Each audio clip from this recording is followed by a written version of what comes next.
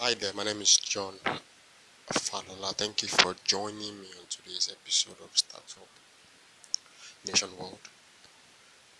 Categorically, the topic for today is policy centralized policy-driven FGM.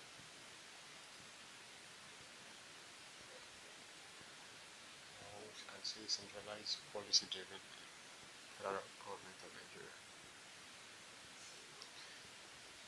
The reason for this discussion is a sequel to the fact that Nigeria is long overdue for the existence of 37 autonomous state entities. By autonomous, I mean in terms of economy, in terms of security, in terms of proper governance across all levels to ensure that the dividends of democracy, which is the grassroots, which is every single individual. That means that it is an issue in any state. The first buck stops at state government. Before the federal government is being involved, there must probably be an issue that is above government. And this saves us the old excuses and application of responsibility from any arm of government. By doing this, there will be healthy competition across the 37 states in the nation. Where the focus will be is not to make each state economically viable for foreign direct investments, to make each state economically valuable enough for migration and ease of transportation of commodities across the states.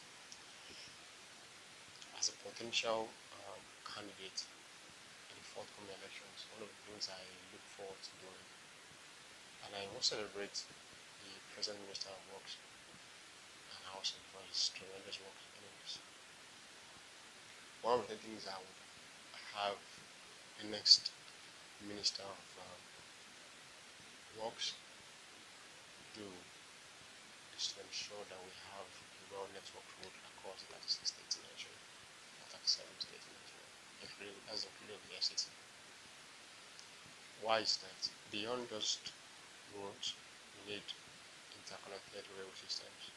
Beyond just rail systems, we need to also ensure that we have the best of airports across 36 states.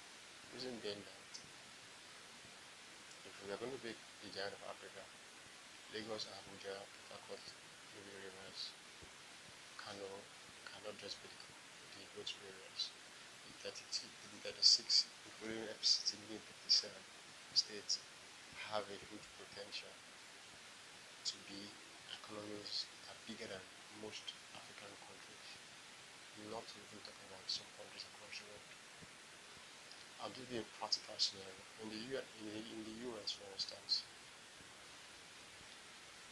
California is known to be the fifth largest economy in the world, if that stat is still correct.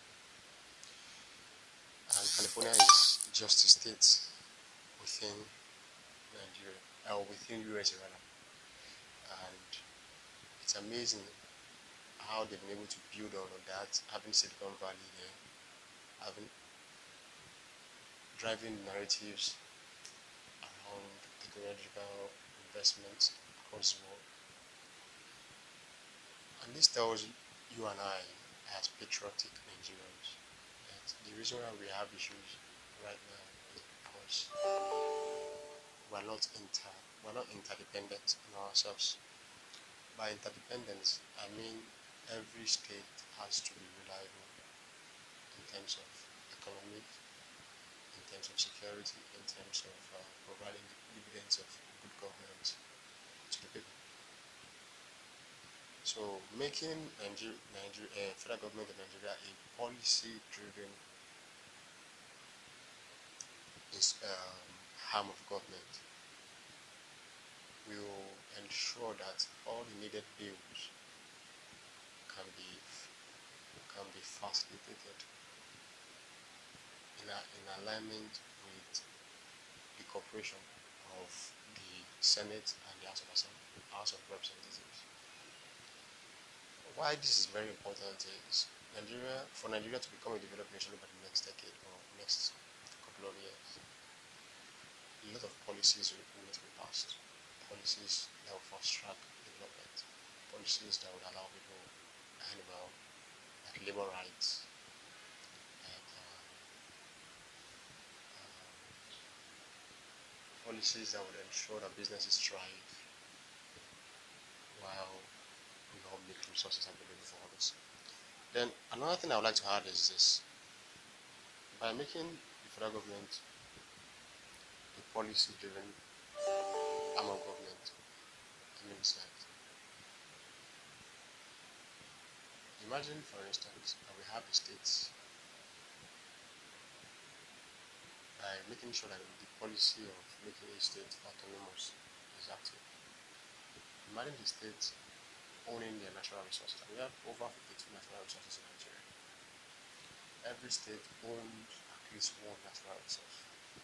Imagine each state managing their resources and remitting 40% of revenue to the federal government or to reserve.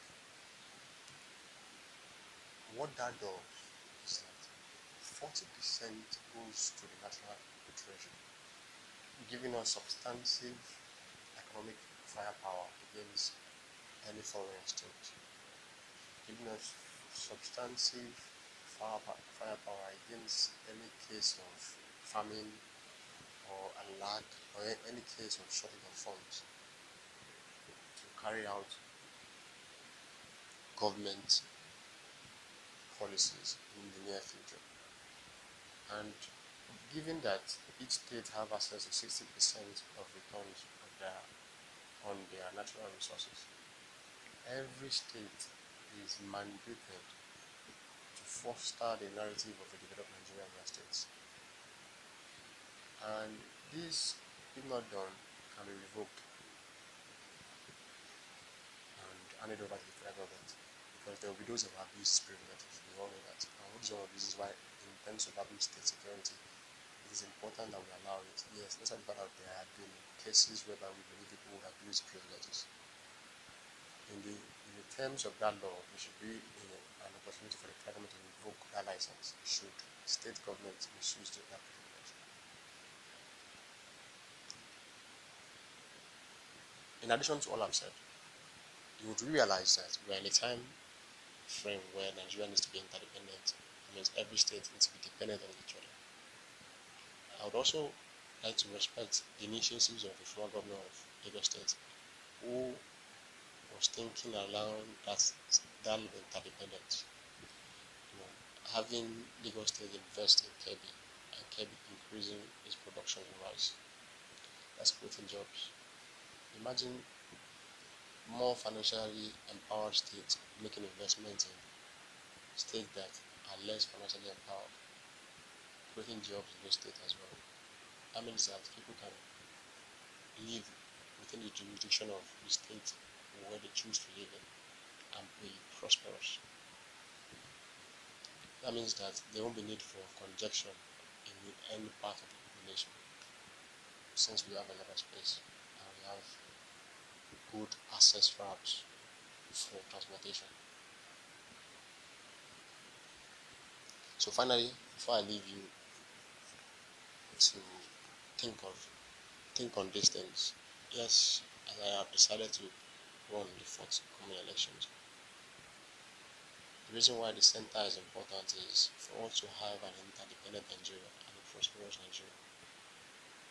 The center has to decentralize its powers to the states, and the state has to decentralize its powers to the local government areas. And the local government development areas has to be recognized in the Nigerian Constitution. This I leave you with to ponder on. These are things I intend to implement if given the opportunity to serve you, your interest in the next elections, or perhaps the next, or the incoming government.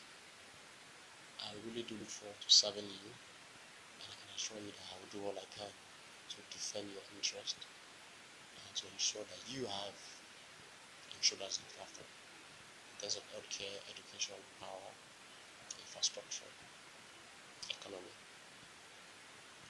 and sovereign security. I will ensure that every tribe and tongue is respected and seen as a key stakeholder. Thank you for listening to this podcast. Join me same time next week.